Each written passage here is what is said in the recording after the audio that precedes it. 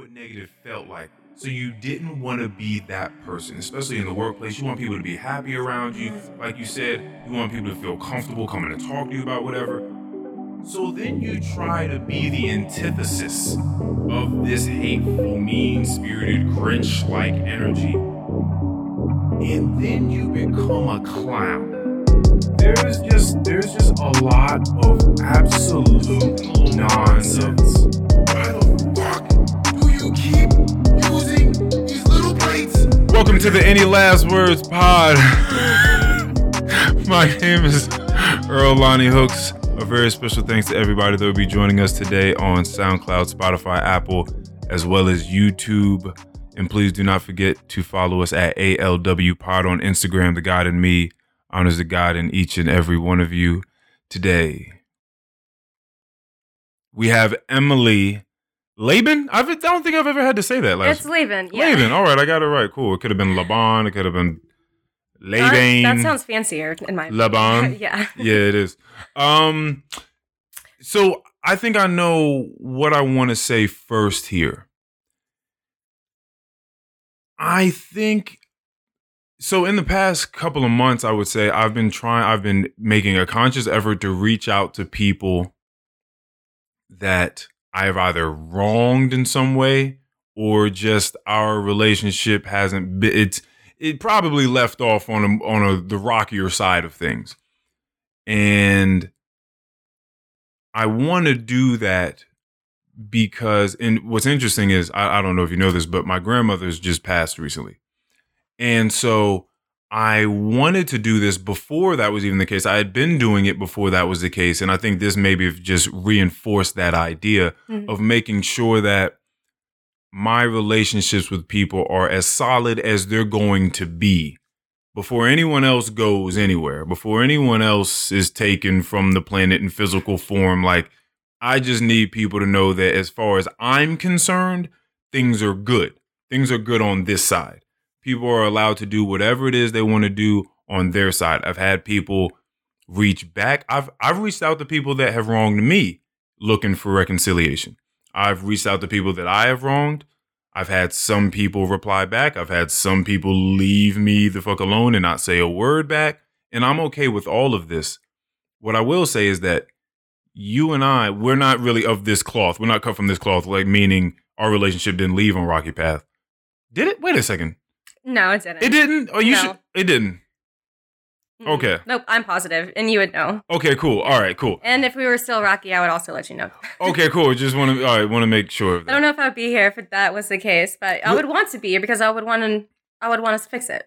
Yeah, I like that you're reaching out and wanting to do that with your relationships. I think that and not a lot of people, have want to do that, and they might want to, but they might be scared to, and they might not know how to do that. So I think it's really good what you're doing. So thank you for having me on. I know you've asked me to come on a few times, and you were very excited. So I love your excitement. So thank you. Yeah, no, you're very welcome. And I was just having a conversation with a friend, and I was telling them that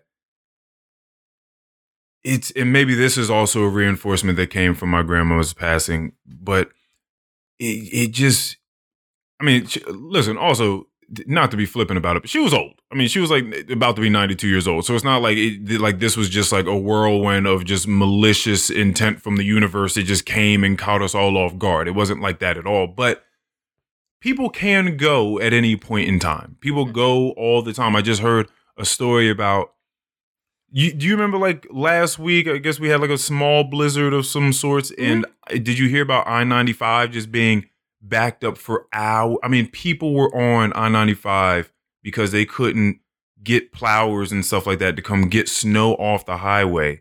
Yep, that's crazy. I know a few people who were stuck in that. People were there for like a day. People were just sitting there in their cars. And there was a guy, because in my mind, I'm like, yo, I'm getting out the car. I'm getting out of the car at some point, probably about 2 hours. I'm still waiting. I'm probably still waiting around 2 hours. Around 3, I'm questioning things. I'm like, all right, what's going on? Once you get on your phone and you realize that this is a thing where it's on the news, people are talking about it, it's trending, and no one's going anywhere, and it's kind of definitive that no one's going anywhere, I'm like, okay, well, I'm going to get out of my car, take my wallet, and I'm going to trek to the nearest hotel. No matter where that is, I'm going to find a hotel because I'm not going to sit here and just burn gas in this car all night long. And I'm also not going to turn the car off and sit in an ice box. And freeze, yeah. And freeze. There was a guy that got out of his car and walked. And I don't know the particulars of the story. I'm certain it's not too difficult to find it. But he ended up dying trying to get home. And, you know, there's no shortage of stories of people dying every day for whatever the reason is. But when you read a story like that, my mind goes to, this guy left his house in the morning. Maybe he had kids and maybe he had a wife, whoever. Hey, I'm going to work. Regular ass day. You walk past the people that love you. Maybe you give them a hug, kiss, whatever, but you don't embrace them like it's going to be the last time that you're going to see him. You give them a quick, hey, all right, good to see you. I'll see you later. Bye. And then you leave and you go to work. And then now I don't know, maybe you have a great day at work. Maybe you have a second day at work, whatever. You're thinking about whatever it is you're thinking about. You're distracted. You get in the car, you go home, or you're in the car trying to go home. Blizzard. You're stuck there. I'm like, damn, I need to get home. The last thing that you're thinking about, or anyone that knows you is thinking about, is he's not going to get home that night. It's the last thing. And so that reinforcement that I'm speaking about is that when you say I'm excited for you to be here, sure, like I think that's a cute word for it. I think that I am prodigiously grateful to have you here, to spend time with people that I share good energy with these days. I'm just beaming with gratitude these days in a way that I didn't really know I could have. It's my old age. I'm getting older. It's just what happens. You're enthusiastic and I love it. So am I. I am a bit eccentric. Yeah. And so now you and I, haven't really spoken until like the last couple of months for, what was it? Almost 9 years. Coming up on 10. Right. That's a long... The way we're looking at each other, that is a very, very long time. And yeah, man. Yeah. I'm glad we're able to do this. That's almost a decade, which is just crazy. And in my idea that sometimes I think we all kind of get caught up in, I don't think it's just a me thing of getting to the next place, like wherever we're at. I just had a conversation with my co-host Keon about this, but getting to the next place, like, why am I still here? Wherever here may be for you, this is a stepping stone. Why am I not at the next place? Like, why do I not have the next thing? I want to accomplish more. I need to be there instead of here. I don't know about this for other people. I don't know how you look back on it. Maybe we could have a conversation about it. When I look back at my prior places of employment and just places in life, even though I know when I was a Tropical Smoothie, I was thinking this. Like, why am I here? Like, I should be in another place. I shouldn't be, however old I was at the time, making $9.25 an hour, blending smoothies and making Caribbean jerk wraps. Like, I just shouldn't be here. But when I look back on those times, I look back with nothing but fond memories. I was just going to say, working at Tropical Smoothie with you and everyone that we were close with, it was probably one of the best jobs that I've had. And I've had a lot of great jobs, and it's always been with other people, but that was my first real job. And the relationships we had, not only with each other, but with everyone else, it was refreshing and exciting. And we were still so young. And I think the good thing is that we all still keep up with each other to a certain point. Not all, but you know what I'm talking about. Yeah. There's one or two. Shout out to David. You know, David's cool.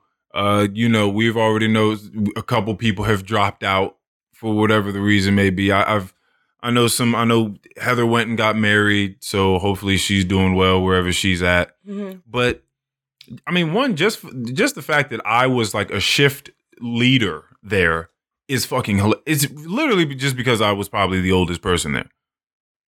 Like me and I think Megan that worked there with us were like the oldest people there. Mm-hmm. So it would have made sense that we would have been. And then I think David came afterwards. But either way. And then I came. But the fact that I was leading shit, I was smoking so much weed in the back. Playing Scrabble. We loved Scrabble. Look at the stuff we were doing. Yo, there was not a day where I was not high working at Tropical Smoothie. Mm. Not one day. Not one day. Not one. I worked there for 2 years. Yeah. Every single day. I can see you ever so often making your own smoothies and making your sandwiches and your fun creations. Why wouldn't you do that when you're working at Tropical Smoothie? And high while working at Tropical Smoothie and young. And so I would like to think that I brought a lot of the levity for everyone else to have such a good time because I clearly didn't give a fuck about that job. Did I tell you about the time that I closed the store like 4 hours early one time? You might have, but that doesn't surprise me. So but maybe there were 2 new people there, and I forget their name. One of them was this chick, and she was tall. Her name was Drayla. Oh, does that ring a bell? Yeah. Her and someone else. In both of these people, it was like their first week, and I got stuck with both of them like on a training shift. If you remember, there was someone that knew how to run the machine, the cash register. Someone that knew how to make the food. Someone that knew how to make smoothies. Now, I could do all these things clearly by this time. And you were doing all those things. And when you started making smoothies. So Drayla, who was there, she was making smoothies. She hadn't got on to making food yet. So clearly this other person hadn't got on to making food yet. So that means that I was going to have to be able to like take orders and then at some point get done, take 5 orders, run back, make some food while they're making smoothies. Mm-hmm. But they also sucked at making smoothies because it was their first week. So ultimately, we have a line out of the door. It's a hot summer day. This isn't in the dead of winter. This is a hot summer day. Uh-huh. I know what you mean. And I'm taking orders. I'm running back. I'm making the smoothies. I'm making the food. I'm coming back, taking orders, and I'm just running around. And it got to a point where it was insane. You're probably timing, okay, this smoothie has 45 seconds. This one has a minute and 30 seconds because some of them take longer. And then during that time, I'm going to go make this sandwich real quick. And then it's going to take 30 seconds in the oven. So then I can start making this one and then run back and forth. That's exactly how we did things. Priorities. Exactly. And you know what? I guess it got our steps in because we ate a lot of food and smoothies during that time. Yes. And, good workout. And by the way, for anyone that does have a job in which you have to get up and move around doing it, don't take that for granted. Mm-hmm. Those steps, it means something. Having to sit down all day at a desk job, I'm sure there's some perks there too, depending upon which desk job it is. But if you have to be up on your feet moving around, that matters. That's some sort of exercise that you otherwise would not have gotten. Mm-hmm. So, yeah. I had to do that. I was always on my feet, and then now I'm at a desk job, which I love. But it was definitely an adjustment. So I started serving again because I missed, getting my steps in and being face to face with people. And but it's just time management's a really big thing, and your health is a big thing. So make time to go to the gym, make time to go to stretch, like how you were talking about how you make time in the day for that. So there's things that we need to consider that are so tiny but will make such a big difference in your day. And I'm still working to find what those all are for me, but just the fact that someone is working on themselves and trying to find that's all that matters. Yeah, it's funny you say that the things are tiny, and I completely understand what it is you're saying. They seem tiny because they're things that you can probably give 10 to 15 minutes to, right? Like, so that sort of tiny. They're small in time. Maybe they're also to you small in, I'll tell you what these things are not small in: significance. They seem small in significance because they don't take much time to do. they don't seem as though if you do it this one time, you're going to get whatever is tantamount to, I don't know, maybe something fulfilling that you would have to take weeks or months to do. This is the point I'm getting at, because I'm not doing a good job explaining this. Here's the point I'm getting at. I was reading a book. This guy was talking about a relationship he had seen someone in. And the relationship was of, I believe, his stepfather and his wife. They had been married for like 20 years, 25 years. And one dinner, everybody came. It was like 10 people at the dinner. The wife comes and she's setting all the food on the table. She puts, this is so funny to me. She puts these plates in front of everybody. And this guy, the stepfather to the guy telling the story, he goes off. Now, that guy could have just been having a very bad day that day. And I'm certain that to some degree that's what was going on. But what came out of his mouth was something along the lines of, why the fuck do you keep using these little plates for dinner? Oh, no. Why do you keep using these little plates for dinner? I don't understand. Like, why don't you just use the bigger plates? We have bigger plates. They had been married for 20 years. Mm. She had been using these plates for 20 years. And he just never said that bothered him. It just, I guess to him, he thought of it as a trivial thing, an insignificant thing, something that is small. So it goes past our consciousness. We just let it go. But if you let something like that go that we think is small and insignificant for 20 years, you could just end up blowing up on somebody for it. Do we actually let it go? Yeah. Or every single time do you sit down for dinner and that plate is in front of you, are you kind of fucking pissed off? Every fucking night for 20 years. I mean, if I have food in front of my face and I have someone cooking for me, I don't see any reason to complain, but I mean, maybe you need to change it up a little bit, but that's definitely something that you should feel comfortable talking about. But, maybe he just didn't want to hurt her feelings because maybe it's just something that she likes. So the whole point is you're trying to find these small things you say in everyday's life. And you think maybe that they are small things, but within time, they're tantamount to something that could be quite critical or imperative for your health in the long run. So stretching, if we talk about stretching 10 minutes a day, small thing, you would say it's a small thing.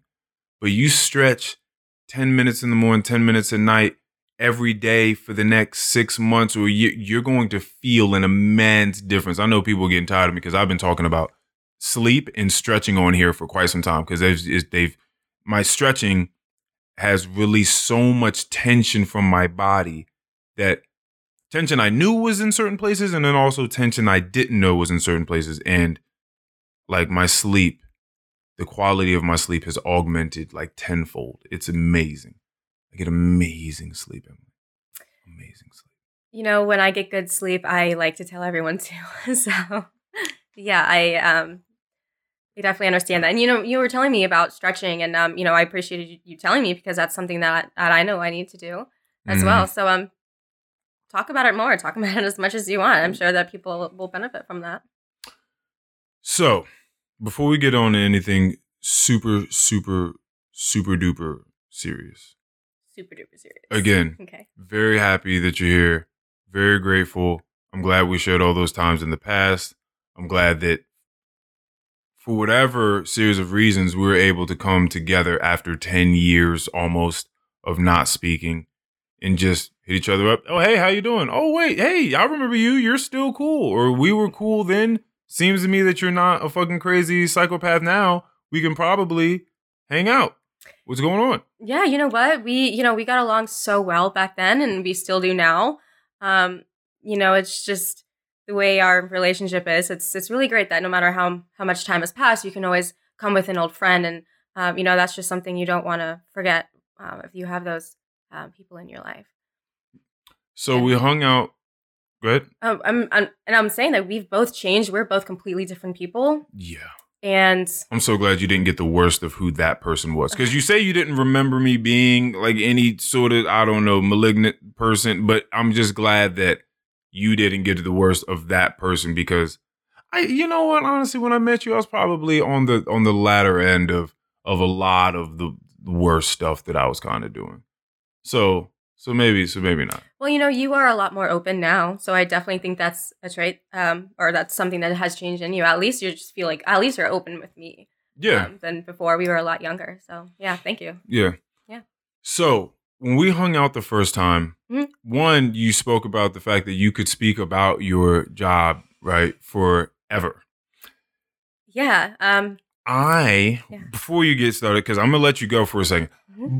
I like when both sides of the story are being told. I think that a lot of times when it comes to management, people just talk about how much they hate management as a whole, and people don't think about how much stress a manager has to deal with dealing with various people when various people only have to deal with one manager, right? It's not quite reciprocal.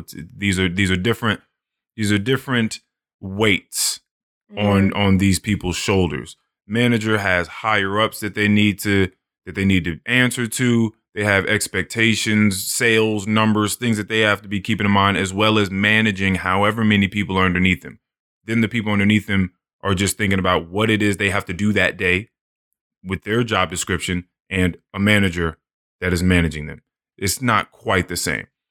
And when I think about what it is you do, one, maybe I don't hang around with enough people that do what you do, but I've never heard anyone talk about it the way that you do. Mm-hmm. I've never heard anyone take pride and take as much like care and passion into what it is this is. Mm-hmm.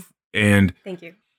And so, and from my experience, people usually look at this position and be like, they don't give a shit. Like, I'm not at all excited to talk to this person. Mm-hmm. They're not going to get shit done for me. They're just down there having a good old time. Like they don't care. So I'm just going to let you go. What is it that you do and talk about anything that you would like to talk about inside of that? Okay. Well, I think I'm just going to start with why I do what I do. Okay. You just said that, if someone were to say, like, oh, I'm in HR, they're going to be like, oh, they're not going to help me. And we might have, a bad view, of the profession. And I'll tell you why. I think that, HR, it's not really talked about often because it's not very common. But so let's say if you were in an elevator with someone, you wanted to spark up a conversation, you're at a networking event. And you ask, oh, hey, I'm Emily. What's your name? Oh, I'm Susan. Oh, hi, Susan. What do you do for a living? She says what she does. And then I say what I do. And they might say, oh, sorry. And I'm like, well, I'm not sorry to be in my profession, but it seems like there's an idea for HR is that we are big apologists. We always apologize for things. We're the no police. But there's no reason to apologize because HR it's a hard job, but so is a lot of other jobs and businesses and functions. Whether you're talking about employee relations, compensation, benefits, law and compliance, training, development, all of those things come into play, and it's so important. And I think that we play such an important role in, coming into this role. I did not. I had no idea what fell into my lap and how blessed I was. And so you definitely wear a lot of hats. The best thing about it is that there's not any other position that you get to interact with all of other departments in whichever company you are working with. Oh, right? Yeah, so, for example, if you go get balloons at the store, at the bottom of your balloons, there's going to be a weight at the bottom, right? And I think that's what HR represents. We're the weights at the bottom. We are in connection with all the different kinds of departments, and we get to talk with everyone. So we have an insight about the entire company, and that's really what we do. So not only that, we get to talk with everyone. We get to connect with all departments. And that's a really big thing. And culture, that's a really, really big thing too. People, they spend their whole lives trying to find the job that they want. Some people find it early, some people find it later in life. And if you don't find it and you think that's your role, do not stop looking for it. But people's main goal in their lives is to find a job that they enjoy. And while you find a position and it's great that you're paid well, but isn't there something more to that? And I think that's where HR comes in.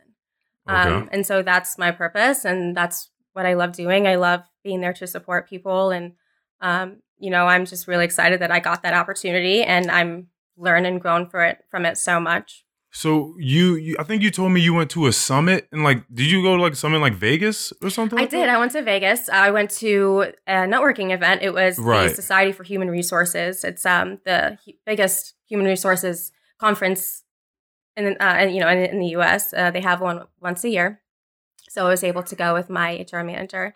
We went there and we met some really great people. We got to network and we learned a lot. And it was definitely an experience I would do every single year if I could. And did you tell me that you saw what would be sort of your HR idol or something, someone that you sort of look up to, some sort of, or do you have that? Is there someone that you look up to as, I don't know, just the epitome of what a great HR specialist is? Not until I went to that event. I sat and listened to Steve Brown's speech. And he is an HR professional, and specifically in the restaurant industry. And he was really big on putting the human in HR. Okay. It's really eye-opening. He has a few books. Human resources, for anyone that does not know what HR is. So he, that's someone who I've been looking up to since then. But I will say I went in September, so it was not that long ago. I've been in this field for a little over 2 years now. So there's still a lot of people I want to meet, and there's still so much I want to learn. And, I hope I can go this year. I think it's going to be in California this year. I want to say Los Angeles. Yeah. See, how long? Because I'm assuming you make this thing like a trip. You don't go there just for that. You're like, okay, well, if I'm going to go there in this, say this conference lasts for what, 2 days, 3 days? Almost 4 days. 4 days? 3.5 days. So you end up spending a week? Yeah, we kind of turned it into a vacation. I mean, it was Vegas. Why not? You have to do that. And do you gamble? Did you gamble? I did gamble. What's your game? What do you play? Or do you just own the slots? Slots. I did blackjack. Okay. Didn't lose as much as I thought I would, but I did win a little bit on slots. And you know what? That is the most exciting thing. Even though when you actually lose more, but it's so much fun. What? Just pulling the lever and just. It's just as addicting. You know those games you find at the arcade where they just have a bunch of quarters everywhere and they push them off and you keep putting the quarters in the slot. And there's money in there. There's more quarters to keep playing it. There's a $50 bill weighted underneath a bunch of quarters. Yeah. The amount of money I've spent on that game is ridiculous. And that is almost exactly like the slots game. Yeah, it's dangerous. Yeah, man. Gambling is very, very interesting. Now, I don't have a game. And if I did, it would have to be a game like poker. I'd have to learn poker very well. I need a game where I can know how to play it so it's not complete luck. I need my skill inside of the luck. Clearly it's the luck of the draw, right, of the cards, but I still need to know how to play my best hand. I need to know how to do that. I don't think I just want to just pull levers and just 100 on black and just roulette and stuff. I can't. You see, I don't think I have the face to be able to play those kind of games. Well, those people, you probably have the skill in there, but I don't. You can read me very, very easily. Yeah, maybe that's not for you. Yeah. Slots. I'll be at the slots. All right, this is I kind of want to stay on poker for a second, but or just on gambling for a second. Mm-hmm. I'm thinking of Poker Face by Lady Gaga. I know that this is definitely getting off for a second, but I'm thinking, was Poker Face the first song that made like girls kissing girls, cool. Aside from "I Kissed a Girl and I Liked It" by Katy Perry. Okay, yeah, that's what I thought. I thought, are you thinking of the same song? I'm not quite certain. One of those. No, my poker face. Yeah. That so that song is about like he can't read my poker face. Like he doesn't know that I'm actually over here doing this. Like he thinks that I'm just all about him. This is what I've been told the song's about. I haven't even gone and listened to the song in a long time. But clearly, I like this girl. He doesn't know it because he can't read my poker face. That type of thing. Mm-hmm. So he thinks that I'm just like a heterosexual woman, but I like her too. Mm-hmm. Right? So I'm just like, damn. I was like, were there songs before that like got it popping? And you know, when those songs came out, we didn't even think that much about them. I wasn't thinking about Poker Face like that. No. Kissed a Girl and I mean, that was just very explicit. So like she said, I kissed a girl and I liked it. So I was like, oh, okay, that's what she's talking about. Poker Face, I didn't quite get that one. That one, whenever that came out, that went over my head. I was too young for that. But I was just like, damn. It was catchy though. I still listened to it. I still jammed out. I was like, damn, like they kind of put it on, like they kind of paved the way for people to feel all right going out and just kissing people that look like them. That's cool. Anyway, now back on to gambling. Mm-hmm. I've kind of gotten hip to this FanDuel sports book. I'm not doing it, but that gambling has sort of opened up for people. So instead of having to go and drive to casinos to fill this void that they have, this addiction that someone might have, it's not an addiction for everyone, but people that did have an addiction, I thought about it. I was like, wow.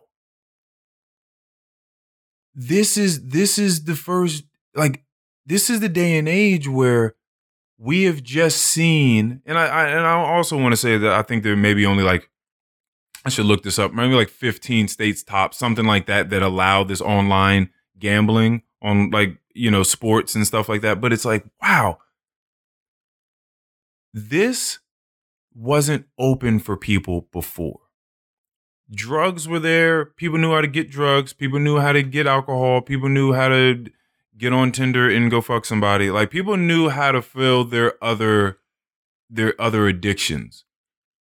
If you were going to gamble, unless you, I guess, you live close to the casino or you had a car, you had a way to getting to the casino, or you just knew like some little speakeasy type spot where people go and gamble, or just you and your friends just get, unless it was like that, it wasn't available to you on this level. It's like just legalizing drugs in a sense, I believe. So now people can just get on their phone and have this addiction that they haven't really been able to fulfill in a way that they have before. And I got on there because I was trying to help somebody do something. I was trying to help somebody place a bet. Mm-hmm. And the very first thing you see at the top is like, you have gambling problems? Call this number. And it's like, oh, wow. Like they're hip to the fact that clearly, immediately, as soon as you open this thing up, people are going to lose a lot of money that they can just lose from the comfort of their own home without having to go anywhere or see anyone or do anything really. You can sit in the comfort of your own home and lose as much money as you want. And I've heard too many stories about people losing rent money, mortgage money, car note money, bill money, whatever type of money. Yeah. It's like now you can just sit at your house and do that. It's crazy. I mean, hey, if that's what you like to do, go ahead. But hey, the uncertainty for me to be sitting down and how much might I lose in a few minutes? That's scary. Yeah, so that's what I was thinking about when you're just talking about bling, bling, bling, bling, just pulling the lever and the idea of being in the casino. And it's just bright lights and loud noises and no windows and gold trimmings everywhere and people walking around giving drinks out. It's just, I'm like, that's the place it's not even my thing. I've never really been a gambling Me neither. That was the first time I ever done it. Mm-hmm. You think you want to do it more? You know, we got the MGM right over here, right? I mean, I think if I were to go back, or if I was with a group of friends or, an occasion, I think I would, but I don't think I would want to do this on a Saturday night. Yeah, it's just like not your thing. Yeah. Okay. Well, my luck isn't that great either. So. I feel like I would not be very lucky. You know what's funny is I don't think that unlucky people know that though. I think that like that people just kind of go there and they don't know. Screw it, let's just have fun. Yeah, we're gonna have some drinks. I'm gonna win. Like today is gonna be my lucky day, and so I'm glad that you have this awareness. Hold on, why do you say that though? What? Let's get into that for a second. Why do you say your luck isn't great? I don't know. I just feel like I would just lose all my money. But what has life shown you? Like what has come across where you now have this idea that if it's not up to me, if it's just up to the universal laws, it's not going to go well. It's like Murphy's Law in a sense. Someone told me at a point in time that they felt like their life was, if it can go wrong, it will go wrong. That's what they said to me. I was going to say, I mean, you're probably just jinxing it in your own head. I mean, who knows? I don't know. But I mean, that's just, what I thought. Do you feel like you truly have bad luck? Like when you're just going out and about the day, like just things just tend to go not ideally for you? I mean, I think now we're getting into like these little things, but I think in a general sense, like if I'm ever in a contest or in a raffle, I never win those things. Oh, yeah. And you know what? I won a raffle, and it was the first time I've ever won any raffle or contest or anything. And it was at my job. We were at a holiday party, and I won a really cool gift, and I was very, very excited. What about? And that's such a good feeling. So I don't know. Maybe it's just in the past. I just haven't been lucky with games or contests. You won a raffle with this job that you have. I did. Yeah, I got lucky. Right? See, it's just you just got to shift the perspective. It's just about what is it exactly we're looking at and how are we looking at it. Yeah, attitude and perspective. Yeah, because this thing kind of fell into your lap, in a sense. There's this job that you have, right? Well, I mean, it did. The opportunity presented it, to myself, but I think I definitely worked to be able to get that opportunity for it to come into in my lap. I was a bartender at a country club, and these members, they usually have a lot of connections, whether it be their own businesses or their friends, and they're networking professionals too, real estate as well. So they just know a lot of people. So once they started to get to know me more, and I've always been a bartender serving and, been in the service industry. And, I think I've always had a great work ethic. I'm not afraid to admit that. So I work really hard, and I think I have a good personality. I mean, why would you hire a bartender if they don't have a good personality?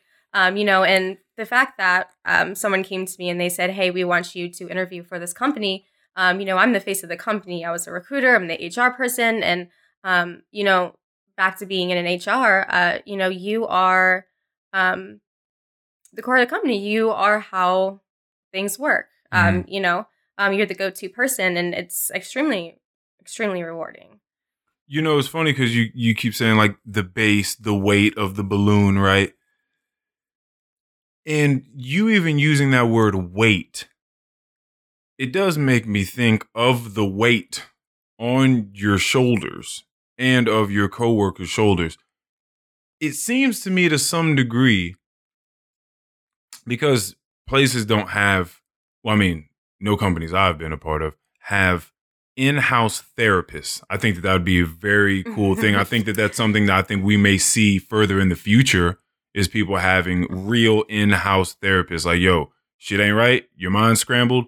Go downstairs. Like, drop this, go downstairs, go talk to somebody, figure something out. I don't know, make an appointment, whatever the case is. I think that's something that we'll see in the future in more companies, because I'm certain someone's got to have it by now. Like, it's got to be at like Google or Amazon at the hub. They have to have that. If not, they should have that program. There's employee assistance programs. But are you saying assistance programs? Are you saying that HR plays the role of a therapist? I think that listen, okay, I'm not an HR specialist. I don't go down to HR much. There's not much I need at HR. I'm good. But I know I've spoken to a lot of people, usually women, pretty ones, that are getting all sorts of harassment, right? And they got to come talk to you guys. Now, this is why I say in my experience, it hasn't always been like, oh yeah, they're gung-ho to come take care of me. Because a lot of times I've seen people just get turned away and just like, but what were you doing that day though? Like, will you? And you got to stop wearing that lip gloss. It'll get them every time. You know what I mean? It's just like weird stuff like that. Well, how about this? How about we just move you over here?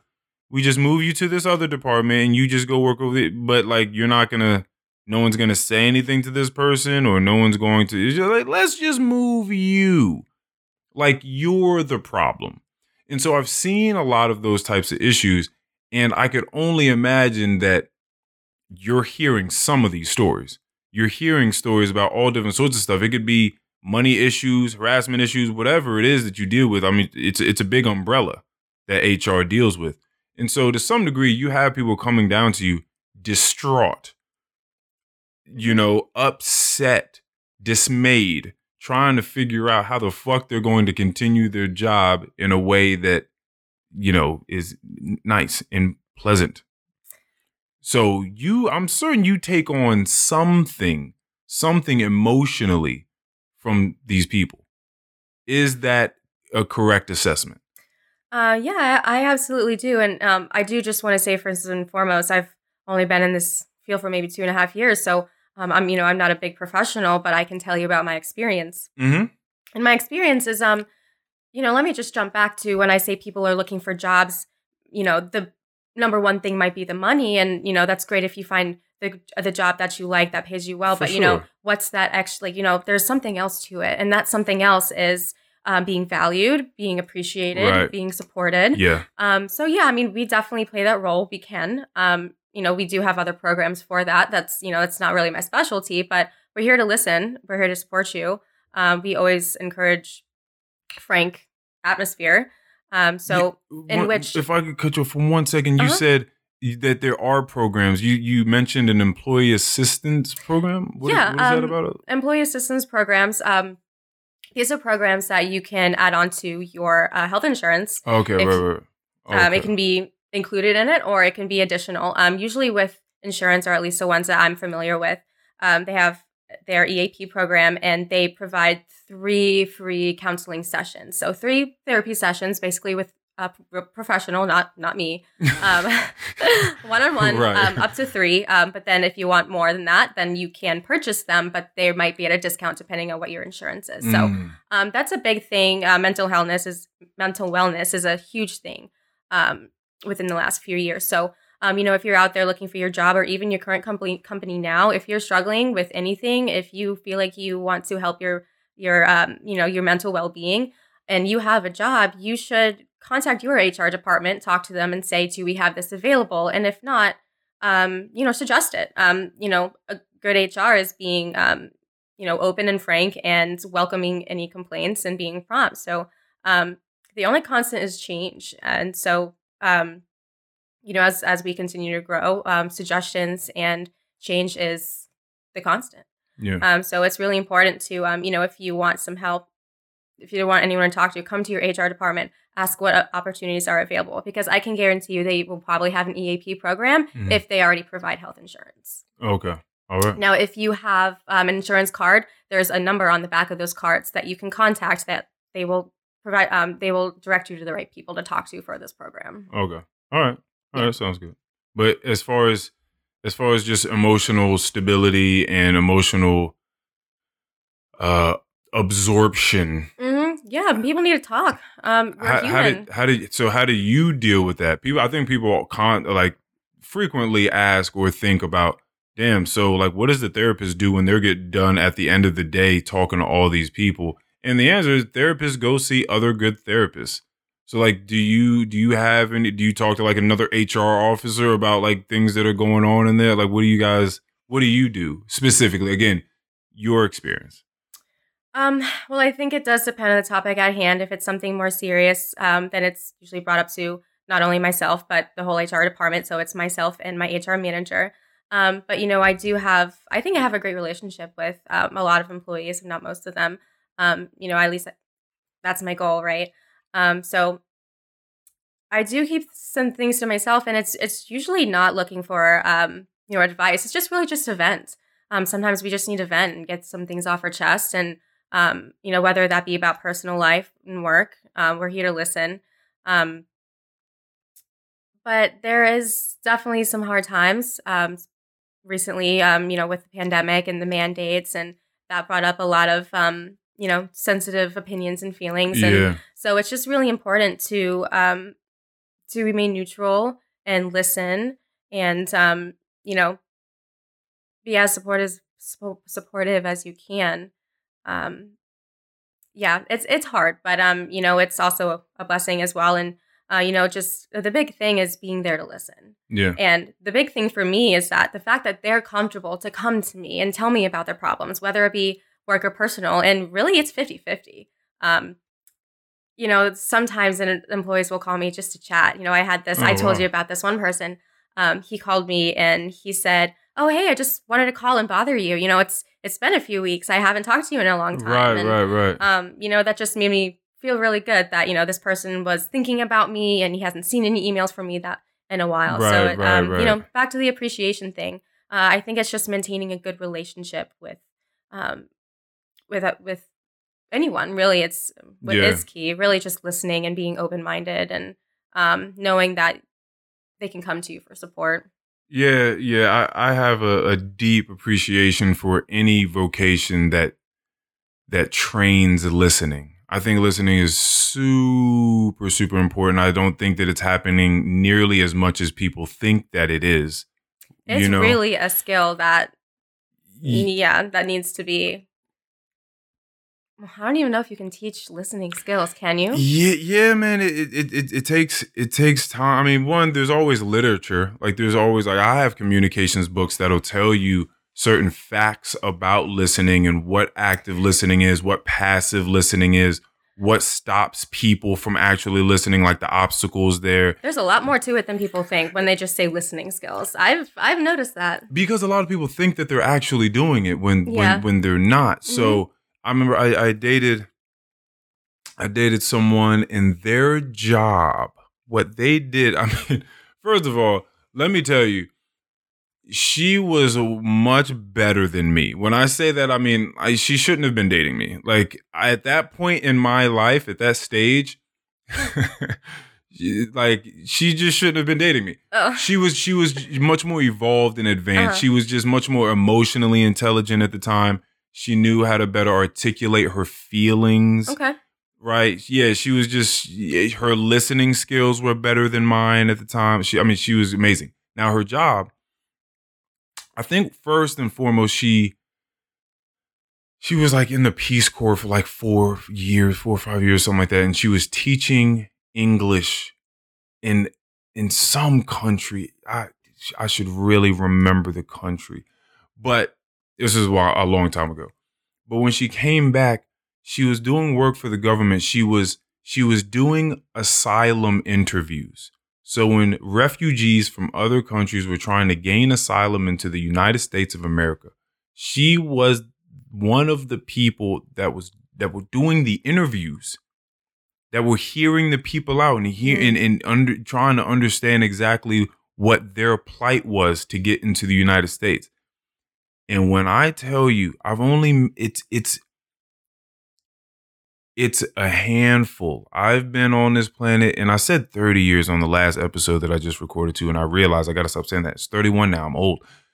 31 years I've been here on this planet. I've met, and with my personality, I've met a lot of people. A handful of people that I've seen actively listen. I mean, they're there. They're present. They're locked in. It's like there's like a taut rope between their mind and yours. Like they're picking up on everything. And I would be talking to this person, and she would look at me in the way that I hope the way that I look at people now. But she would just look at me in such a way, and you could tell that when someone else was speaking, she was in listening mode. Like you could just tell by her posture. It never seemed like it was time for her to like jump and cut you off or anything like that. She was just sitting there, just like so focused on everything that was happening. And then when you would get done talking and it would register to her that it's time for her to talk, you would see her like snap out of that mode. Like she would just be looking and then it would come time for speak. But it was so interesting. And I'm like, wow, your job, I mean, extremely important. You are one of the gates that is in between someone's pathway, right? If being in or out of the United States, gaining refuge, extremely important job. And the last thing that you would want as a refugee is you're talking to someone and you're trying to spill your heart to them and plead your case why you need to be in the United States of America. And you look at them and you're getting the idea that they're not listening to you. Oh my God. Ooh. Oh, that's scary to think about. And you know what? I'm sure in their mind, you got a book this thick when maybe they only have the time to maybe even tell them this much. So they don't really get to know the whole story in just that one sitting. I'm not really sure how that works. Right. How many times they get to talk, but I'm certain you have to cram your story. Like you have to try to make it as concise as possible. Right. Yeah. And do you ever talk to someone and you're in this really great conversation and then you leave and then you're at home and you're like, oh man, like I should have thought about that too. And it's just that, I should have said that. And I'm sure that happens a lot and that can be scary. Well, I'm certain if you're going into that interview, you've probably prepared. I would hope that one has prepared. If you're trying to get yourself and maybe your family into another country, I would hope that you have prepared. You're like, I know, like I've written out, I don't brainstormed. I got an outline, a rough draft, another rough draft, a final draft. Like I know exactly what needs to be said here. Mm-hmm. But in the moment, yeah, something could. I know. Yeah. I know. It could be like that. But again, all this. Hope they wouldn't. You would hope. Prepare. You would just hope. Yeah. So yeah, I just love these professions that train people in their listening because you got to do the same too. I would hate to go down to my HR department and I'm talking to them about any issue I have, whether I'm dealing with any sort of harassment or I don't know, any sort of malpractice to any degree, money issues, and I'm looking at the person and it just seems like they're in their head thinking about the movie on Netflix they're about to watch when they get home. And they're just counting the seconds till you get the fuck out of their office. See, people like that, you don't want to come and talk to people like that. You don't trust them. You don't feel comfortable in doing that. I'm so glad that you're doing I'm so serious, whether I'll never be someone that has to come talk to you in the HR office, but I'm just so glad that you give a shit about what you're doing. So someone has these people at your company have you to come and talk to. Like that means something. It really, really does, because people get put in positions a lot of the time and maybe they have good benefits and they're making good money, but they don't really, like you said, they don't give a shit about the job. They got the money, they got the benefits, but their heart is not in it. So they half-ass the job. And there's just certain jobs where you just can't do that. You can't afford to just not really care about it because these are other people's livelihoods at stake. Yeah, and to add on to that, if you make a lot of money but you're not actually fully passionate about what you're actually doing, you might think that, but there's a lot of different reasons why someone might not be passionate about what their job is. So let's say for me, example, I'm focused in IT, information technology with GovCon. So there's IT professionals who have so many years. What is that company that you said? GovCon, of government contracting. Understood. So, you can have a lot of people who just, they love IT. Maybe they're in software development. So they've had so many software development type positions and maybe they're just not finding that fit at the company. And I think that's really important. And that's where people like me come in to put that human back in HR. We don't want you to feel like you work here, but we want you to feel like you belong here too. And that means calling me just because you haven't talked to me in a while, just to have a conversation. Right. Yeah. I feel that. Okay. That's a big piece that that you need to have in a company. That's kind of what I mean by we have such an important role in being human and human resources instead of being the no police and apologizing for mistakes. And that's not our job, by the way. We shouldn't apologize for being awesome. I mean, we do a lot, and yeah, I mean, I love it. There's still a lot to learn, but I mean, HR is not the the only hard job out there. There's so many different so many other jobs that I'm sure are very, very hard, but just everyone's complaining just about the I'm job. Here and that's what I'm doing and that's what you're asking about. I'm glad to talk about it. But yeah, coming to people, feeling comfortable, and having that kind of tight-knit relationship is really important, and that's what I love doing. I feel it's really rewarding. I feel really appreciated, and I feel like I have a lot of friends. Oh, yeah. Yeah. Yeah, we were just talking about how we were walking past the dog park, and I was telling you that I had also dated someone where they had met all their friends from the dog park. That's not how I grew up. I have friends from school, friends from work, friends from everywhere that I go, really. I end up pulling some friends from. But this person was like, no, all of my friends are from the dog park. I bring my dog over there, and we have little play dates. We go out to little cookouts and apartment complex festivities and events, and those are my friends. I will say the best relationships I've made were from past dog parks. No, not dog parks, just past work positions I've been in. Yeah. Just working at different places. I've made the best friends.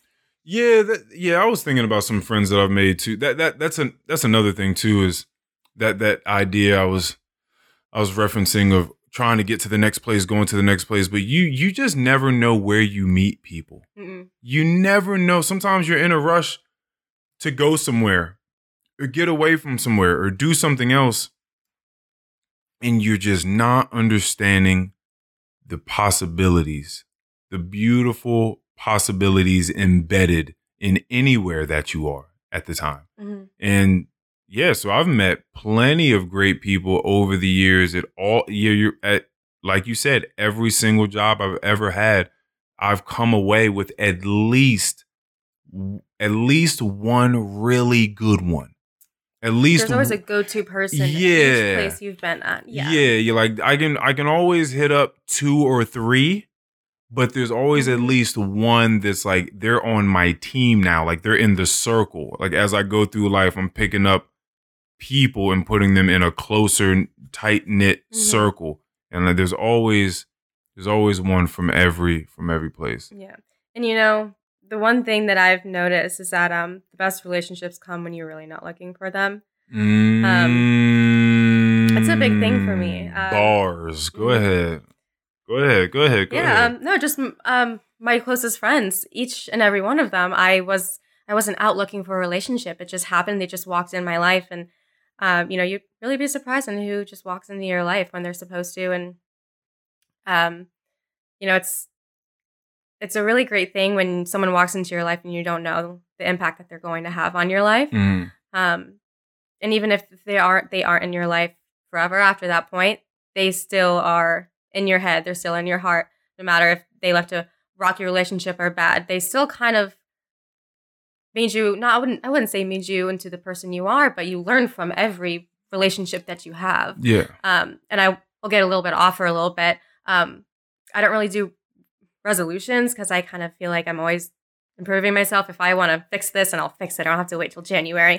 But one thing that I was at my my networking event, the SHRM conference in Vegas, and Steve Brown was saying that if you're stuck with me in an elevator, you're going to hate me. And he's saying if we are in an elevator together, I'm going to say hi. I'm going to tell you my name. I'm going to ask how you are. And I've never really done that. I've just kind of kept to myself in an elevator, no matter if I'm at a hotel or if I'm at my office building or some random place. A new thing for me is I just, hi. Like if you're with me in an elevator, what's the silence? I want to break that silence. And that's something I kind of wanted to start doing. Okay. So you never know. One thing, one hi can lead to a great relationship. Yeah. That's very, very true. I've had too many people. I mean, I used to, when I was just like running rampant on like Tinder, Hinge, like those sort of dating apps, there was always these expectations of just like stating exactly what you want. And people on there like, I want a husband tomorrow. I want, a boyfriend today. I want this, I want that. But it was very definitively stated exactly what it was. And I always thought that it was quite interesting. Everybody clearly is entitled to go and look for whatever they want to. Mm-hmm. But I've had so many friends tell me, like, man, like, I want a girl. Like, I need a girlfriend. First of all, relax, buddy. Like, I need a girlfriend. Like, I need this. And I've seen people go on repetitive dates and it just end up dried up, barren wasteland of what could have been an opportunity. I think that a lot of that has to do with the fact that they're going into it with these wild expectations, these extremely definitive expectations, and they're not giving the opportunity, the moments that they are sharing with that person, the opportunity to breathe and be what they could be organically. You're trying to marginalize someone into who you think they ought to be for you. You are not fully present in that moment if you have this thought of this purpose in the back of your head. Yeah, you can have it. Sure, we're not going to judge you for wanting something, but even if you think you're not thinking about it, it might still come out, even if unintentionally. Yeah, for sure. Yeah. I can totally agree. When I say relationships come when you really aren't looking for them, the best ones, I have so many great friends that came that way. But then there are some times when I have been on a date and it just didn't work out. And that's okay. But then you'll also have this date that you might have not met on like a dating app. It's just someone you met out. Right. And your first date turns into a 3.5 hour first date. And I'm like, wow, that's never happened to me before. So that's kind of crazy. And it's a great thing that we get to experience. So even a high in an elevator can change a relationship before you. 3.5 hour date. Let me ask you something. What do you feel like has to be there in order for a date to reach those sort of lengths for you? Like, what has to be there? It's just the chemistry. The conversations just flow. Sometimes I don't know if you can recall anyone when you think about this, if there's a name that pops into your head, but is there anyone that you have to feel like you're trying to talk to? It just it's not easy. It doesn't flow. You're finding things to talk to. There's an awkward silence and you feel like you have to say something because no one's saying anything, that kind of thing. That stuff is just not there. And I will say it's not easy to find to find people like that, especially if it's just someone you met and it's a first date. Yeah. But it happens and it's great. Yeah. I don't know what it is exactly. Some people just don't have that chemistry. Well, yeah, I guess I have to say that most people don't have that chemistry. I've said it on here before. I'll say it again. Some of my favorite times is just having women tell me about their other dates. Yeah. I love it. I love it. You did ask me about one of mine and it kind of threw me off, but in a good way. Because that's something that normally I wouldn't be asked that kind of question. And it was fun to talk about. Wow. So I got to know about you a little bit more. And that's where you can kind of get into these conversations that you can keep going. You can have. Yes. Yeah, you can have these hour-long conversations at a bar when you just met someone for their first time. I told you about the woman that lied at the party and told everyone that the baby she just had was mine and it wasn't mine. I reached out to her. Did you? Yeah, I did. You did after we talked about it? I did. Yeah, it was after that. I reached out to her. I'm glad to hear that. So that's a little bit of me reaching out for reconciliation, even though I'm not necessarily the person in the wrong there. So that was just a little bit of what I spoke about at the very beginning of this episode. Like that was one of the like 8 people that I've tried to or have contacted in the last month. So can I ask you something? Do it. When you say you want to reconcile with people, and let's say if someone is reaching out to you and they want to apologize or try to fix something or just establish a communication bridge again. Okay. Do you accept that? Or if it's someone that you really had a rocky relationship with and you really don't in your life, do you not say anything at all? Or are you open to bringing this person back into your life? Unless they try to kill me with fixing your relationships. I'm so with it. I'm so with it. I don't care. I don't care. No matter who these people were or what happened, I can promise you they were trivial matters. They were insignificant. They were infinitesimal. We don't. Yeah. Oh. See why? I thought I might get you on that one. I thought that you might look at me crazy if I used that. So I'm glad I was right. Yeah, it's just they're these things that stop us. And you know, to be honest with you, I'm glad you asked me that question, because a lot of my grief on January 5th, when my grandmother passed, a lot of the grief that came from me wasn't about her passing. It wasn't about her leaving the planet. Like, that is something that is expected. That is something I am at peace with. I understand. I understand and I acknowledge and am at peace with how ephemeral this life is for us. I understand it's fleeting. And so I'm at peace with that idea, right? It was the grief I was feeling for the other people that were going through it, that were feeling bad for whatever variety of reasons they were feeling bad. Maybe they didn't have the best relationship, right, with my grandmother. Maybe there was something they wanted to say they didn't get a chance to. There was something they wanted to do or a place they wanted to take her they didn't get a chance to. Maybe it was the last moments that they shared with them weren't quite what they needed to be. Whatever it is. So I'm feeling the grief for these other people. When it comes to what we're talking about now with these people I'm reaching out to, for the people that don't say anything back to me, because I always tell people, hey, listen, if it's me that did the wrong, hey, I want you to understand that this is just something I want to say. I believe that in the scope of things in life, the larger picture, these things that we have shared in the past, it is minuscule. They do not matter, right? Now, that is not to diminish your feelings about the thing. You're allowed to feel whatever it is you would feel about it. I want you to know that over here, things are all good. I've loved what your presence on this planet has meant to me in whatever capacity it was, and it did exist, and it does exist, whatever. You do not have to reply to me. You don't have to say anything if you don't want to. I'm saying this to say this so that you know this, and so that I don't regret not saying it. And I don't regret you not knowing it. You do with this information what you will. The people that can't muster up whatever it is they need to muster up to say something back to me, whether it's courage or it's forgiveness or it's the courage to forgive, whatever.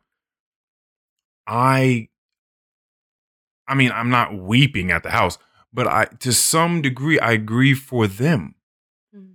Because they're not at a place to be able to let things go and love and forgive. And that thing, it may not be, you may call it a little thing, as we spoke of before. These people may not be going to sleep crying, thinking about whatever the fuck Earl did however many years ago. I'm certain of it. I'm certain they're not doing that. But holding on to that grudge, however little or insignificant they think that it is, it's some bit of just malice and hate or hurt that they just hold in. It's some bit. And again, we saw what that one bit did to that guy in this story after 20 years of them little plates being set in front of him at that table. So that's the whole thing, is I'm just trying to flush out with all the rest of my years every day, flush out any bit of that I have in me. There's no place for that in the way that I'm trying to live life. So when you ask me, how open am I? Yo, if anyone's listening to this episode and there's an issue or there's been an issue or you feel like there's an issue, you're not quite sure if there's an issue, hit me up. You find me. ALW Pod on Instagram. Or you can go to Love Earl 0 on Instagram. Personal account. Make sure to share and like. Yeah, share, like, all that sort of stuff. Yeah, but first and foremost, come hit me up. I'm willing. It don't matter what happened in the past with any of these people. I do not care. That's good. It's Let's really come hug it out. Admirable. And it takes a lot of strength to do that too, because even myself in the past, I've had people who I'm just not ready to do that again. So we've spoken a little bit about So it's about taking care of yourself before you can. Yes. You are able to do that with someone else. Yeah. By no means. Just be reaching out. No. By no means do I just think everybody's just going to. I do not expect everybody to just start picking up the phone. Oh, Earl said it, and just start picking up the phone and just calling all these people and just say, "Let's be friends." Be friends. Yeah. Why can't we be friends? Yeah. No. Who sung that? I have no idea. It just came to me. Anywho, yeah, I'm totally with it. I'm totally with it. I don't know how we got on that tangent of just forgiveness. I asked you how open you are. Oh yeah, you just decided to take it there. Well, there was also something else that you wanted to ask. So I guess you were having lunch the other day. Oh, and for some reason, something popped into your mind. You want to give me the whole rundown on how this happened? Yeah. So were you eating a ham and cheese sandwich? What was going on? No, you were eating goldfish. Isn't that your snack? Is that your snack? Goldfish? I love goldfish. Goldfish, yes. Salt on it, yeah. Like goldfish, Cheez-Its, I think. Yeah, anyway. Goldfish, Cheez-Its. Okay. Yeah, so I was actually at a work lunch the other day. And I had this thought came to my head, and I thought about you, and I thought about, I got to talk to Earl about this. Whether if you wanted to, this is a topic you want to talk about on the pod, or if this is just something you and me. I was like, I want to talk about this with Earl, because we tend to have those conversations that can eventually lead into how you eat your cereal. Like that how you eat your cereal. What else was it? It was, our favorite like ice creams. Like, what do we do with ice creams?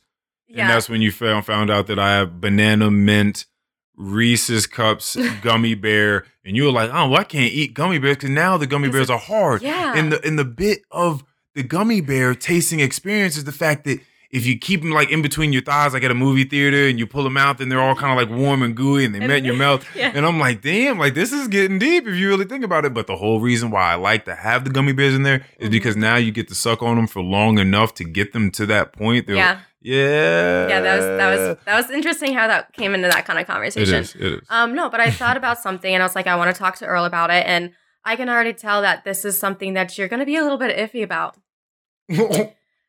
Like you're no. Me? Well, you're going to have your opinion. Okay. And so here's the thing. So I had this negative thought in my head. Okay. And I was like, okay, I want to talk about it. But then I was able to think about it more and resolve my negative thoughts. Okay. After that. Okay. But I do think that I'm not the only one who might have this kind of thoughts in their head. So and you didn't talk to anyone else about this? Like you just did all this on your own? This is the first time I'm bringing this up. So talking to you, talking to whoever's listening. Thank you. Yeah. So this has come up a few times within the last 4 or 5 months. When people ask you, how are you? Most of the time they say good, but they don't actually talk about what's actually going on. And I think the big reason for that is because with anybody, with you and me, if you have a new friend, whether it be a family member, a friend, more than a friend, friends with benefits, a relationship, you don't want to be around. Friends with benefits, shout out. Sure, yeah. I'm totally fucking around. You don't want to be around negative people. You don't want to hear people complain or always have something negative to say. And so I found myself, someone asked, my boss actually, he asked me how I'm doing and what's new, what's been going on. And if I were to truthfully answer that question, it probably wouldn't be a fun conversation, right? It would be something negative or something that I'm dealing with. Okay. And I'm just like, who wants to talk about or talk with someone who's negative? So I find myself sitting back and I'm like, well, maybe if we weren't around other people, if it was just him and me, then yeah, I would go into it a little bit more. But there's a few times when I was in a social setting and they're like, oh, how are you? And I felt like it just wasn't an appropriate place or even felt comfortable saying that because, they don't want to talk to someone who's negative. And Even over text message, if you haven't talked to someone in 2 weeks or you just met and they're like, oh, how are you? And if you had a crap week, you can say you had a crap week, but you're not going to go into it because you don't want to feel like you're a burden or anything like that. Like, who wants to listen to that? And so I wanted to bring it up and just say that, we're human and it's okay to have problems. And I felt this a few times recently, and I have many times in the past, afraid to say how you're actually doing because you don't want to feel like a negative person. But then I came to the realization is that I know who I am, and I am not a negative person. I am just in a bad situation, and naturally, humans need to talk about things. Yeah. So I just kind of found myself battling back and forth. I want to be a positive person, but then I realized I was like, wait, I am a positive person. Why am I feeling ashamed to tell someone else how I feel? Because I was holding back, but then I realized this is actually a good thing because one, you want people to listen to your problems and still come around. And as long as you're not a negative person all around, right? Right. And there's something that you can learn about that person, whether it be the way they do life, the way they think, the way they make decisions. So there's definitely a lot of learning that you can do in a conversation that you might not feel confident in bringing up because it's not who you want to be. No, this was earful. No, but I heard everything that you said, and this is great. And I do not believe. I mean, this will be episode 101 when it comes out. Right? A lot of them. Yeah. And so we've spoken about a lot of different things on here, and more recently really gotten into our feelings and, how we're interacting with other people and trying to derive more meaning in the relationships that we have with people, and not just people that share our last names, just people in general. But we haven't quite touched on this specifically, so I'm glad that you brought this. I'm glad, and I'm glad with your thought process. I mean, getting through this, realizing that you're a person with thoughts and emotions and belief, and they run through you, and you assess them, and you prioritize them, and you move some out of the way, and you embrace others, and that's the way that we really ought to be interacting with this idea that you're bringing in, because it's not you being a negative person, like you said. It's you experiencing something and wanting to divulge information about the experience because it may help you process the information that you've experienced. Yeah. And we're all doing that, but in the sense that we're all experiencing a vast array within this spectrum, right? Of feeling good, happy, sad, ecstasy, depression. Like there's all different sorts of things that we're feeling. But you're right. When it comes to how you doing, sometimes you'll just say, hey, good morning to someone. They'll be like, good, and you? Like very, very casual, walking past somebody. Like, good, and you? I didn't even ask you how you were. I said, hey, good morning. Someone just, because they're so robotic, they're just like, good, and you? Well, that's not what slow down. I didn't ask you that question yet. I said, good morning. You're answering back to something I didn't ask you yet. Good, thanks. Just listen. Listen. So, I was having a conversation with someone, actually quite recent, about negative people, and specifically, now we're talking about this, in the workplace. Okay. And I was saying, and I've talked about this on an older pod before, it's just wild thinking. When you think about a negative person, I'm thinking, and we don't necessarily maybe have the ratios for this, but how often do you have to open your mouth and say something negative to kind of be a negative person? And I started thinking about the ratios. I started thinking about like percentages. If you open your mouth, if I come and I talk to you 10 times in one day, and 8 of those times when you said something negative, that's wild. 80% of the time you open your mouth, something negative comes out. That's a kind of wild. And then I just started thinking, I was like, what if I crank this back? Like, how far do I have to crank this back for it not to be crazy anymore? 50. Let's do 50%. If I come and I talk to you 10 times and 5 times something negative comes out your mouth, negative, I'm thinking 50-50 is kind of still very high. Yeah. 50, you mean 50% of the time I come talk to you, there's a 50% chance that something negative is going to come out of your mouth. That's wild. Mm-hmm. It's a coin toss. Then I was bringing it back. I was like, okay, let's do 25%. So 1 out of 4 times, still kind of a lot. Yeah, it is. 20%, yeah. 1 out of 5 times, still kind of a lot. So I was like, damn, like for you to be saying something negative, I mean, just it's kind. It just gives you something. It gives you think of an answer. It gives you something to think about. Like, how often are you just speaking on something negative? Now, I don't think that means that. I think there's a way to go about doing what you're talking about. I think there is people that are just complaining for complaining's sake. They're just spewing negative information and just vile bile out of their mouth. Maybe it makes them feel better. Maybe just, again, misery loves company and they just want to smother their own misery with some more people's like, if you feel some type of bad, it'll make me feel a little bit better. I don't know what everyone's case is, but I think that if someone asks you, how are you doing? I think you can give them an honest answer without it sounding like the world is out to get you and life just sucks and there's no recourse that you could consciously take to maybe better your situation. There's a difference between being very biased in your complaining, right? There are levels to complaining. You could be very biased about your complaining and you could just be the victim all the time to life and its circumstances. Yeah, if you look at it that way. Or you could just be objectively stating things that have happened in your life. Yeah. Just plain observations of yesterday, this happened. It kind of made me feel this way. This is what I'm kind of thinking about doing about it, or this is the way that I'm processing it. But I think that there's a difference, and we can read it on human beings. I think we know, just like we know when someone's really listening to us, we know when someone's just complaining for complaining's sake, and this is just what they do. And when someone's trying to truly process something and they just need someone to hear them out and talk about things.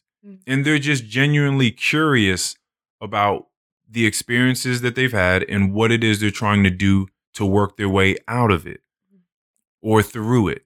I think that we can read those things on people. And I think through knowing you specifically, I don't think anyone's going to look at you if you answer that question with anything less than, I'm superb. It's amazing. Oh my God. Like lilies and daisies and unicorns and rainbows. Like, I think if it's anything less than that, I think it's okay. People will know that you're not that person that's just running around trying to rain on everyone's parade. I think you will be given that benefit because we know who you are. But you have to live in such a way that people know that you're not that person, to just be running around and just shitting on people's day all day long. So they're like, oh, she has something she wants to talk about. I should give her my attention because she's not that person. So she's here at a real genuine, just divulgence of information and out of genuine desire to connect with another human being. And that, I think you got to respect. You got to respect it. I respect it. I don't think that we should really even be walking around with the pleasantries and just asking people how they are if you're not ready for a real fucking answer. How about you just shut your fucking mouth? And don't ask people questions that you don't want the answers to. There it is. Yeah. I mean, I agree. And I guess the only, to add on to that, you can tell when people you have problems that they want to talk about, you can tell, hey, this person knows how to work through their problems. But there's other people that might not know how to do that yet, and that's okay. Yeah. But that's definitely it's a growth opportunity as well, whether it be you're the person who has problems and you want to talk about it, or you want to be there and you want to be the listener. But all in all, I don't think I'm the only one who has these kinds of thoughts. And, no. You're right. There people ask you, how are you all the time, whether it be at your Dunkin' Donuts or at the car dealership or anything like that. But then there's people who you have deeper relationships, whether it be my boss, or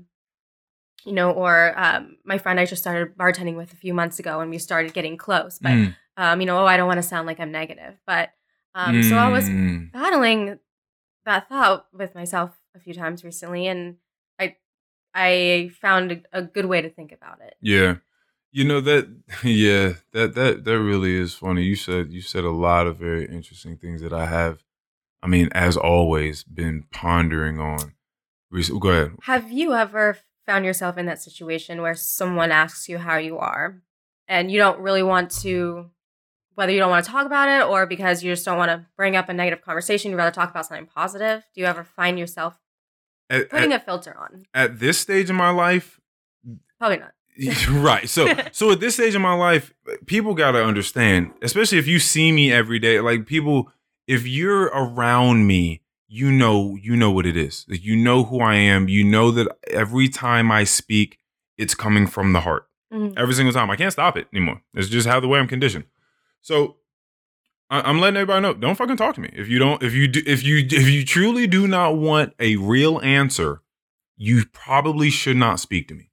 Because when people ask me how I'm doing or how my morning was or what I have going on in life, I'm locked in and I'm about to tell you what's going on in my life or how I'm doing today. Mm-hmm. And if it's, my grandma just passed and, dealing with that, or, my family's, whatever the case is, or, I've been stretching a whole lot and my sleep's getting better. Sometimes people ask me something and my answer would just be, man, I was at the supermarket the other day and I found pomegranates. I never found pomegranates there before, and pomegranates are my favorite fruit. Like, I'm really excited. I just got like 4 pomegranates at the house, and I'm really excited to peel them and like just have seeds of pomegranates in my big red Solo cups at home, because I kind of just like shake them in my mouth like sunflower seeds. Yeah. So like, I'm really excited about my pomegranate. Like, I'm going to give you an answer that's indicative of how I'm truly feeling. It's going to be a truthful answer. So I think a lot of people just really respect that and enjoy that. And they're like, wow, I wasn't really, I thought you were just going to say good like most people and walk away. But when they don't, they appreciate that. And they're like, wow, I want to meet more of those people, whether it be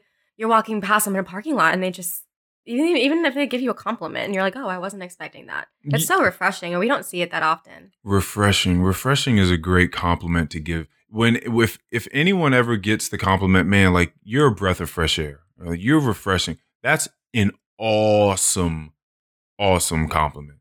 That's an awesome compliment. It's like, wow, a breath of fresh. When was the last time you were just like in a smoky place, or like, I don't know, it was just real humid or stuffy in a place, and you walked outside and got a breath of fresh air? Just, or you just went on a hike or walk somewhere and you got a breath of fresh air. You remember what that feels like? It feels great, doesn't it? Imagine telling someone that they feel like that.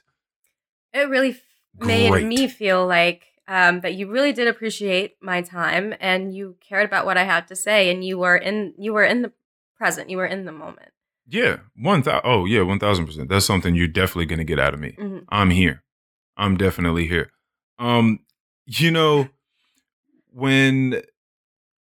I was talking to that friend about people just being wildly negative, I spoke to another friend about that conversation, mm-hmm. and we spoke about how sometimes, people living on the fringe on either end of any spectrum is just very interesting. And it's, by definition, it is extreme. So people spend a lot of time, and I used to be one of these people, I'm glad I'm not anymore, that you knew what negative looked like, and you knew what negative sounded like, you knew what negative felt like. So you didn't want to be that person, especially in the workplace. You want people to be happy around you. Mm-hmm. Like you said, you want people to feel comfortable coming to talk to you about whatever. So then you try to be the antithesis of this hateful, mean-spirited, Grinch-like energy. And then you become a clown. And I think that being on any of these extremes is fucking annoying and it's disingenuous and I don't really want to be around it. So, it made me think about why clowns are probably somewhere in the top 10, if not 15 fears that people have. Like, people are terrified of clowns. A lot of people are terrified of clowns. Yeah, they are. And I thought about this idea of being just extremely overtly, gratuitously happy and over the top about your joy and happiness. Everything is great. I love it. And it's like, yo, relax. Are you trying to convince me that you're happy, or are you happy? Mm-hmm. Like, who are you trying to convince? Me or yourself? Like, what's going on? And so I've seen both sides of this spectrum, and you certainly don't just want to wallow and bask and marinate in whatever the negative person's got going on. But I also don't want to do any of those things with the just overly happy. I'm talking about Care Bear heart rainbow shooting out of the chest at you in the face at all points in time, throwing daisies and rainbows and yeah, it sounds like a headache. Cotton candy and shit at you all the time. Like, yo, fucking, it's just too, like, every time they talk to you, it's just like this and like, it's just, yo, that can't be you. That can't be you all the time. You have to deal with like a range of emotions. You can't just be on 1,000 cloud 9 100% of the time. So even that to me is distasteful. Do you feel that people do that for a first impression when they're all super happy? I've seen people just try to keep that on, like, as a persona. I've seen people just, as soon as they get wherever it is they're at in front of people, they just try to put this thing on. But I've also known some of these people to be sad or have some issues going on behind. I mean, it's just, imagine the clown at the fair. You know what I mean? I kind of get this idea, not to say all clowns are like this, but I kind of get an idea of, maybe because we've seen it on films or something like that, but you get the idea of a clown jumping in front of the kids and fucking juggling bowling pins and making stuffed animals and all this sort of stuff. And then when he gets paid and it's the end of the night, he's fucking drinking a bottle of Jack somewhere in his trailer and he's like, oh, fuck these kids. You know, and it's that dichotomy of a person. It's like, I'm going to try to exude and exhibit as much happiness and love as I possibly can. But really, once I walk away from this instance, it's not really like that. When I get back to my house and I look at myself in the mirror, I'm not looking at all that shit. And so I would just like to see just a range of emotions and experiences within a human being. Yeah. That's all. It wouldn't be healthy to be like that all the time. No, I don't think it would. I don't think it would. Emily, I'll say this. We talked about dating a little bit. And I kind of asked you this about people in general, so it may be the same answer. What is your non-negotiable in the dating world? It could very well be the same thing, and if it is, let's talk about it. Okay. Yeah, we did talk about this, and I think it's really great to talk about. For me, wow, you have so many, but I would say to narrow it down to your top 3. You want to do 3? That'd probably be easier if you. Yeah. The big things for me is, I guess I kind of talked about it earlier, but working on yourself. People can always improve. Right. Whether that be in your head, or if it's fitness, or if it's, I don't know, therapy, or if it's with your job, or if it's being in touch with your family more. There's always something that you can improve in yourself, and not saying that you have to improve stuff in yourself, but there's also things that you can find and grow in yourself. So working on yourself and growing yourself is a big thing for me. So that's something I look for. Do you want to go to the gym more? Are you going to the gym? If you want to. How do you inquire about these things? Like if you're talking to someone, do you just flat out ask them? Yeah, you can ask if you feel comfortable, but this stuff usually comes up in conversation. Right, they might say like, oh, like, what are you really into? What are your hobbies? Mm-hmm. Oh, I go to the gym, but I want to do yoga more. So I want to try to go to more yoga classes. It can be something so small. It could be, if they want to start journaling more, it could be anything that they want. They have a goal that they want to meet, working on yourself, whatever that might be. So I'd say that's my most important one. Okay. My second one, I would probably say maybe just the chemistry. We have to have that emotional intelligence. Okay. I think it's not easy to find someone where you can sit down and have a real conversation where you're really in that moment and it's an emotional conversation. It's not just a really shallow conversation. How are you? How'd your day at work go? I want to sit down and actually have a real conversation with you. That's another thing. What do you think gets in the way of that most from your experience? What do you think gets in the way of you and whomever you're sitting across from having what you deem to be a real conversation with real substance, real meat and potatoes to it? Well, it could be, your creativity that day. Some people just, they can't think straight one. Before. Yeah. Well, some people might not be that creative one day and they might not be themselves. And another day they can be super talkative. So it could depend on the day. But it's the willingness to be open to having that conversation because there's some different viewpoints that can come in. But I really think it's another thing that just flows naturally.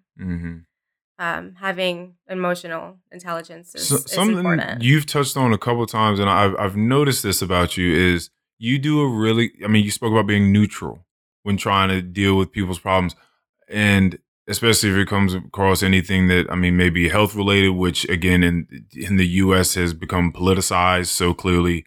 Now you're dealing with the politics of it, which don't really exist.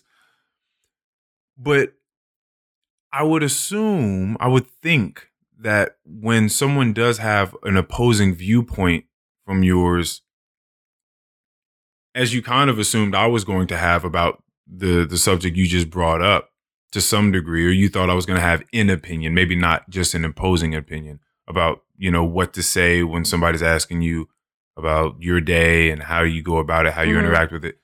I would assume that you would do pretty well. It seems to me that you do pretty well of just staying in the middle. Like you don't really seem to have like a dog in the race.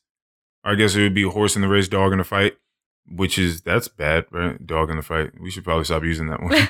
but anyway, it seems that you remain pretty objective and you listen pretty well. So I don't know if I see you trying to fight so hard for your biases or your positions on things as they stand in the moment.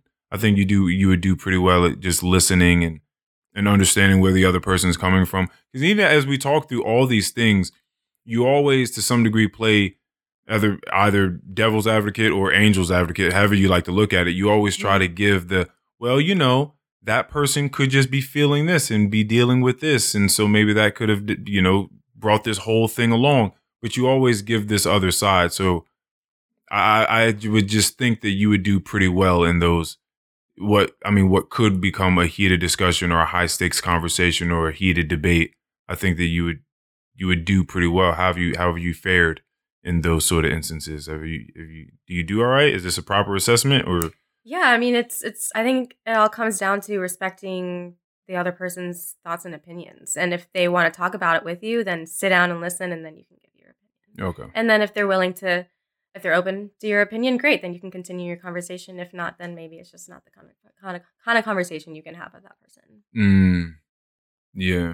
And it's good to know that early. So you don't have to waste your time or. Yeah. Yeah, it makes sense. Have you been discouraged learning that there are certain people that you would have really, really liked, or you felt like maybe you had expectations like this person should be the person that I should be able to have a certain type of conversation with, and it turned out that they weren't that person? Well, I've definitely had a few conversations with people that I wanted to get more out of. Like I couldn't break that surface. Yeah. But yeah, I don't know. Were you discouraged from it, or or hurt by it to any degree? You're just like, all right, I guess that's just what it is here. It's still a decent conversation, but it's just move on. It's just not. I mean, it might not be something that's on the tables. But then we talked about this before, and it doesn't have to be in the dating field, but I said always be open to a second date.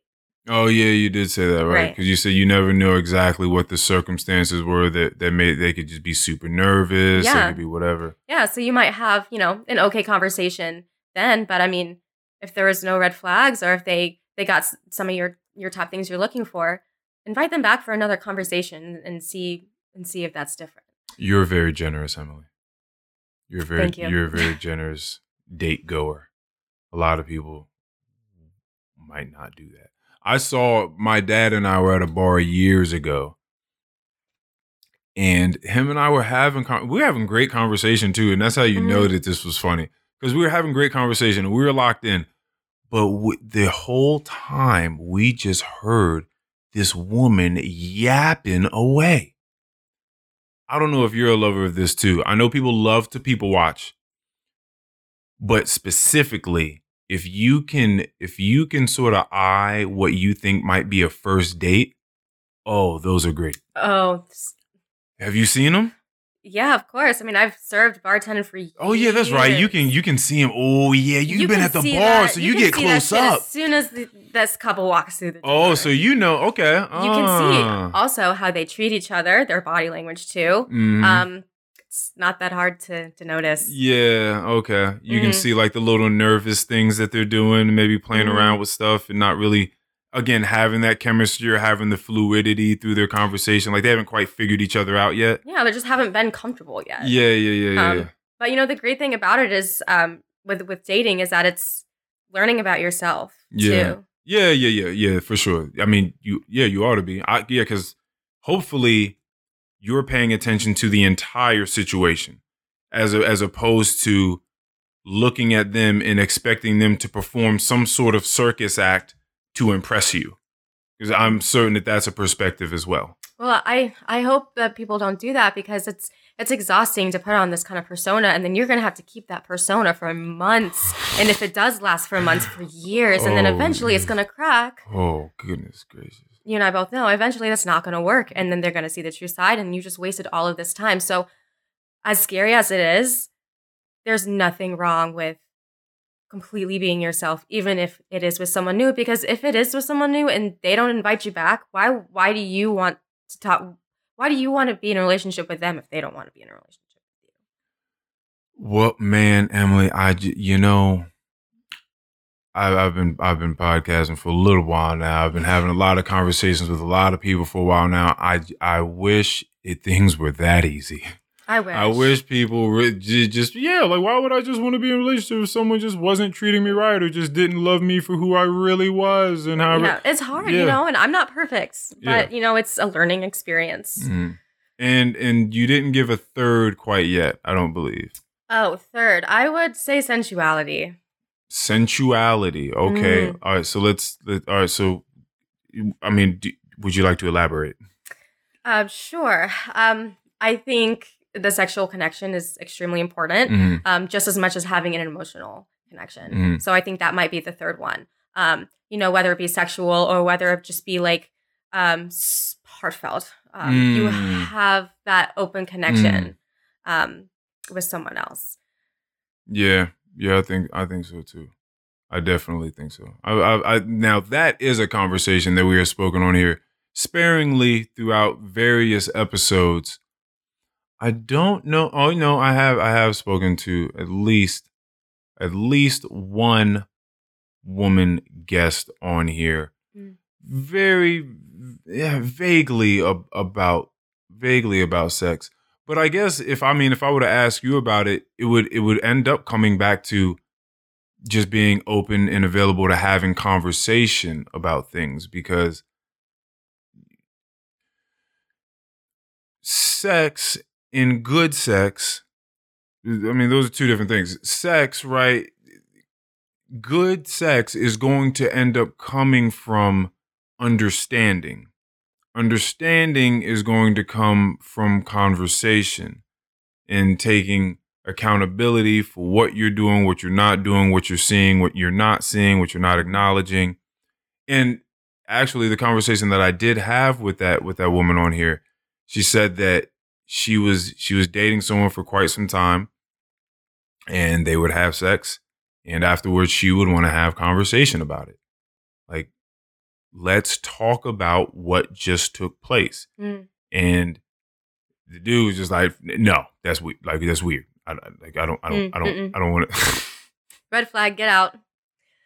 Ladies, get out of that relationship. You will want someone to have these conversations with you, and there is someone who will have these conversations with you. Well, yeah, they're definitely out there. There's definitely some people ready to have some conversations about sex. But yeah, man, that struck me differently. That there's this thing that we all do. We just did it in the bed, and in his eyes, it's just like, I was there, you were there, we both know what happened. What do you want to talk about? Like, what do we need to go over? Yeah. That's rough. That's a rough place to be in. It's rough because I think it all comes down to respecting that other person. If they have feelings that they want to talk about or something to talk about, it's just respecting your feelings.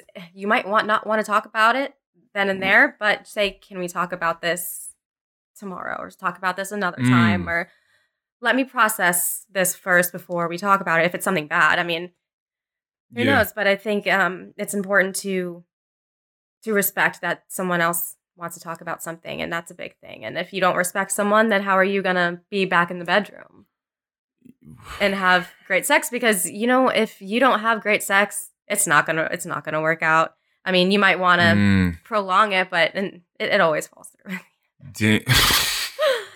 Yeah, just being real. That's a big part. I think it comes hand in hand with having emotional intelligence and having that sexual connection. Yeah, there used to be. I used to talk to a woman at my job a long time ago. She's not there anymore. So that everybody stop trying to figure out who she may be if you listen and you go to my job. And she used to come to work and talk to me. I don't know how many other people, maybe a couple other people, about not only her relationship and her her holy matrimony, but the sex life within that and what that was like for her. And that it was just, the quality was abysmal. It was terrible. He didn't care about her pleasure in the slightest. It was just all about him. And whether it was during or whenever it does happen, like it's when I want it to be. It's not about you in any capacity whatsoever. I asked her, have you, supposedly this guy was like she was giving away way too much information. She said this guy was like a 2-3 minute type of guy, right? And I was like, well, have you spoken to him about the implementation of toys and such? Just other things, right? That would help you along your way. Absolutely. Wouldn't you be excited to talk about those things? It's funny that you say it like that. Let me give you a little game here, Emily. Men are, I'm not even going to just say just men, but men can be very proud, right? And yes. A lot of men can feel as though in order for them to feel like a man, they need to be the ones to be able to fulfill you and get you wherever it is that you need to be. Mm-hmm. And they don't want you to use any other tools to make it to the mountaintop, right? Because I ought to be good enough. And they never think, well, what if I'm just not good enough? But that is the idea, is their ego would be shot. And that's what the woman told me. She was like, I can't bring that idea to him.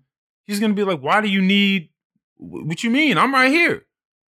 Like, yeah, I know, but you've been here. You've been here for quite some time. And I'm still I'm telling a guy at my job, which again she would never say, but I'm telling a guy at my job that I have never had an orgasm in this house that had to do with you. Yikes. Right? No. You can't be with someone for 5 years and they've never helped you get to an orgasm. Yeah, that's Come on, man. We're not doing that. No. We're being frank on this. Next. You cannot be with someone like that and just you're not having an orgasm. We're not doing that. 50-50. Relationships are 50-50. Oh, I was about to say. I thought you were going to say, well, if you get like an orgasm 50% of the time. I thought no. You were saying that this person hasn't gotten off and however long they've been in this house, but he has always just 2-3 minute guy. But what about the other person? Right. You are right about the guy's feelings, but it's also how you bring it up as well. Yeah, for sure. You can still bring it up, but also respect their feelings doing it. Say, hey, like we don't have to, but this is what I have, and it really gets me off. Like, do you care if I use it? That's fine. Yeah. But I mean, being sexual is something with two people. So if one person's genuinely enjoying it, isn't it more chance that the other person is enjoying it just as much, if not even better, if they're both enjoying it? So let me ask you this question because I want to ask more and just stop making assumptions. I feel that way. The way you just described. I am a pleaser. Mm-hmm. That makes me feel good to please. I'm not going to say that that's just everyone's bag. I don't know if that's just, I can probably be sure that that's not the case for everyone. And it's like, if I'm pleased, I'm good, and I'm going to sleep now, leave me alone. Mm-hmm. It could just be that simple. But yes, the vision for me of someone being pleased by me, with me, around me, right? So it doesn't necessarily have to be simply my doing. But if this is just a moment of pleasure being had and we're just sharing this moment, yes, that further pleases me. But I'm not certain that, again, some people will allow their ego to take a back seat to someone else's pleasure if it's outside of them being responsible for it, solely responsible for it. I think an ego can just be a killer. I think like someone's pride and ego can really get in the way of a lot of things, like their significant other's pleasure and path to an orgasm. Yeah, and they can definitely tell if they have that kind of ego, and that's probably why she didn't say anything, right? So, yeah, that's definitely something that's very easy to tell. So, I can understand why. I guess there might be certain situations when you can feel more comfortable bringing something up, and other times not so much. Yeah, I guess so. All right, so these are your three. Your very first thing is be working on yourself. Whatever that is. We got to be working towards something. We can't just be sitting or looking around. There's always some sort of goal, some new thing that you can do, that you can improve on, that you can find a new passion in. There's always something to do than doing the same thing every single day. Second one, which was, I'm drawing a blank right now. The second one was emotional intelligence, right? The connection, the chemistry, that sort of stuff. Yeah. And then the third one being sensuality. Yeah. That makes sense. I'm good with all those.